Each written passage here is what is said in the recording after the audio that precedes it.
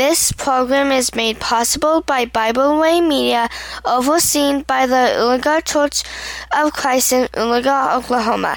You are listening to Diligent Teacher with my mom, Lisa Earle. Hello, ladies. Thank you for tuning in to the Diligent Teacher podcast today. I'm your host, Lisa Earle. 2022 is drawing to a close, and I want to take a moment to reflect on the last year, and I hope you will take a moment to do so with me. And what I want us to think about is what was right and what was wrong. Essentially, our successes and failures over the last 12 months. And not just successes and failures in a worldly sense, although that can be productive, but I'm thinking about our successes and failures in a spiritual sense, which admittedly leads to them in a worldly sense. But I'm talking about what we have done that was right in God's eyes and what we haven't. And I know, today our culture doesn't like to think about negative things. We have been taught and are teaching our children to only think about the positive, but really that is just not reality. And I firmly believe that this is part of the reason we have so many issues with mental health and anxiety. If we look at our negatives and if we look at how we can be better, we will be better. But I digress. Personally, as I reflect, I think about the successes that I have had teaching Bible classes, doing this podcast, doing my daily Bible reading, and how I have worn the name of Christ overall. On the flip side, I reflect on some of the parenting situations that I didn't deal with in the best way, some conversations at work that I should have handled differently, not always making the time to have a real study session in God's Word, and things like that. I'm not saying these things so that you can look at me as an example per se, but I'm saying these things to help you to think about what you have done overall and what was good and what is bad.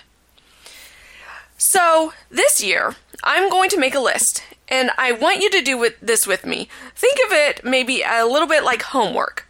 And you don't need to share the list with anyone. This is for your own personal use. But let's think of the top 5 things that we can do better in the coming year that maybe we were not successful with this year, or maybe we were, but maybe we want to be even more successful with in the coming year. Let's write them down and let's put them somewhere that we'll read them often so that we are reminded of what we need to do better. So I will probably tape mine to the bathroom mirror. But you can obviously put yours wherever you want, maybe a walk-in closet or a desk area, wherever you will look at it often. So I'm going to share with you guys my 5 in a moment, but first I want us to look at a man who made a terrible choice, had to reflect upon that choice, and then make a decision of what he had to do from there. And that man is Peter. And one thing I want to note is that this particular account that we're going to look at is found in all 4 of the gospel books. So all 4 of the men who wrote the gospels, Matthew, Mark, Luke, and John, through inspiration of God, thought that this was important to include. So obviously we can learn a lot from this account. So let's start in Matthew chapter 26 and verse 31. Then Jesus said to them, "All of you will be made to stumble because of me this night. For it is written, I will strike the shepherd, and the sheep of the flock will be scattered. But after I have been raised, I will go before you to Galilee." And Peter answered and said to him, "Even if all are made to stumble because of you, I will never be made to stumble." Jesus said to him, "Assuredly, I say to you that this night, before the rooster crows, you will deny me 3 times. And Peter said to him, "Even if I have to die with you, I will not deny you." And so said all of the disciples. So this conversation took place before the betrayal of Judas that led to the crucifixion of Christ. Jesus had told them already that he would have to die and that one of the 12 would be the one to betray him. I find it interesting to note here that he spoke of Judas's betrayal separately than what he said to the apostles in verse 31. There he said that they would all be made to stumble. But before that, he had said that one of the apostles would betray him. There is a big difference between those 2 things. Peter, though, was adamant that he would not be made to stumble. Even if everyone else stumbled, Peter said that he would not. And Jesus then told him that he would deny him 3 times. And again, Peter insisted that he would never do that. Fast forward to verse 69, past the betrayal, past Jesus being taken into custody. Verse 69, now Peter sat outside in the courtyard, and a servant girl came to him, saying, you also were with Jesus of Galilee. But he denied it before them all, saying, I do not know what you are saying. And when he had gone out to the gateway, another girl saw him and said to those who were there, this fellow also was with Jesus of Nazareth. But again he denied with an oath, I do not know the man. And a little later those who stood by came up and said to Peter, surely you also are one of them, for your speech betrays you. Then he began to curse and swear, saying, I do not know the man. Immediately a rooster crowed, and Peter remembered the word of Jesus, who had said to him, before the rooster crows, you will deny me 3 times. So he went out and wept bitterly. While this story is sad, it is also one that we can learn much from. I've already said that. While Peter messed up big, he also repented big. The Bible tells us that he wept bitterly. I personally picture a big, ugly sobs here because he had denied Christ, his master, his friend, and his Savior. He reflected upon what he had done, and he made it right. He stood by the cross as Christ hung there and gave up his life. He ran to the tomb when he heard that Christ was not there anymore. He was with Christ after his resurrection. He was with Christ at his ascension.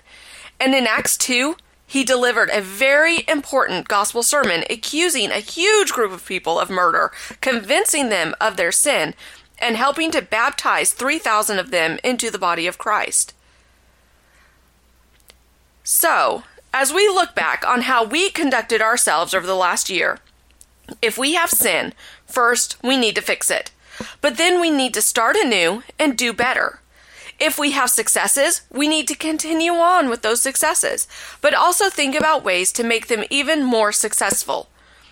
And as promised, here's my list of 5 things I'm going to do to work harder on over the next year. Obviously, your list will be different than mine. Maybe 1 or 2 of the things might be the same, but make your own list. Think about your own life and your own successes and failures, and make your own list to help you to do better in the new year. But here's mine. Number 1, I want to make more time for real study in God's Word. This isn't simply daily Bible reading. This is taking notes, cross-referencing passages, breaking down passages, and taking all of the tidbits that might be missed with simple reading. Number 2, I want to do better with podcasting. You know, this was on my list last year too, and I did great until about August. I had some personal things come up, and I fell off the bandwagon and have been sporadic since that time. I want to try again to do a podcast every single week. Number 3, I want to be a better parent. There are times when I have had to go to my daughter and tell her that I am sorry for the way that I handled certain things. I need to stop and think more instead of doing just those knee-jerk reactions that I am used to doing sometimes. Number 4, think about others. I need to step it up when thinking about others. I help others when I see an opportunity, but I need to call others more to see how they are doing. I could take food to people who are sick more, send more cards. All of these things are things that I should be doing better with, and I need to try that in the new year. And then number 5, and this one is kind of the most important in my mind of what I need to do better in the new year, but it's love deeper.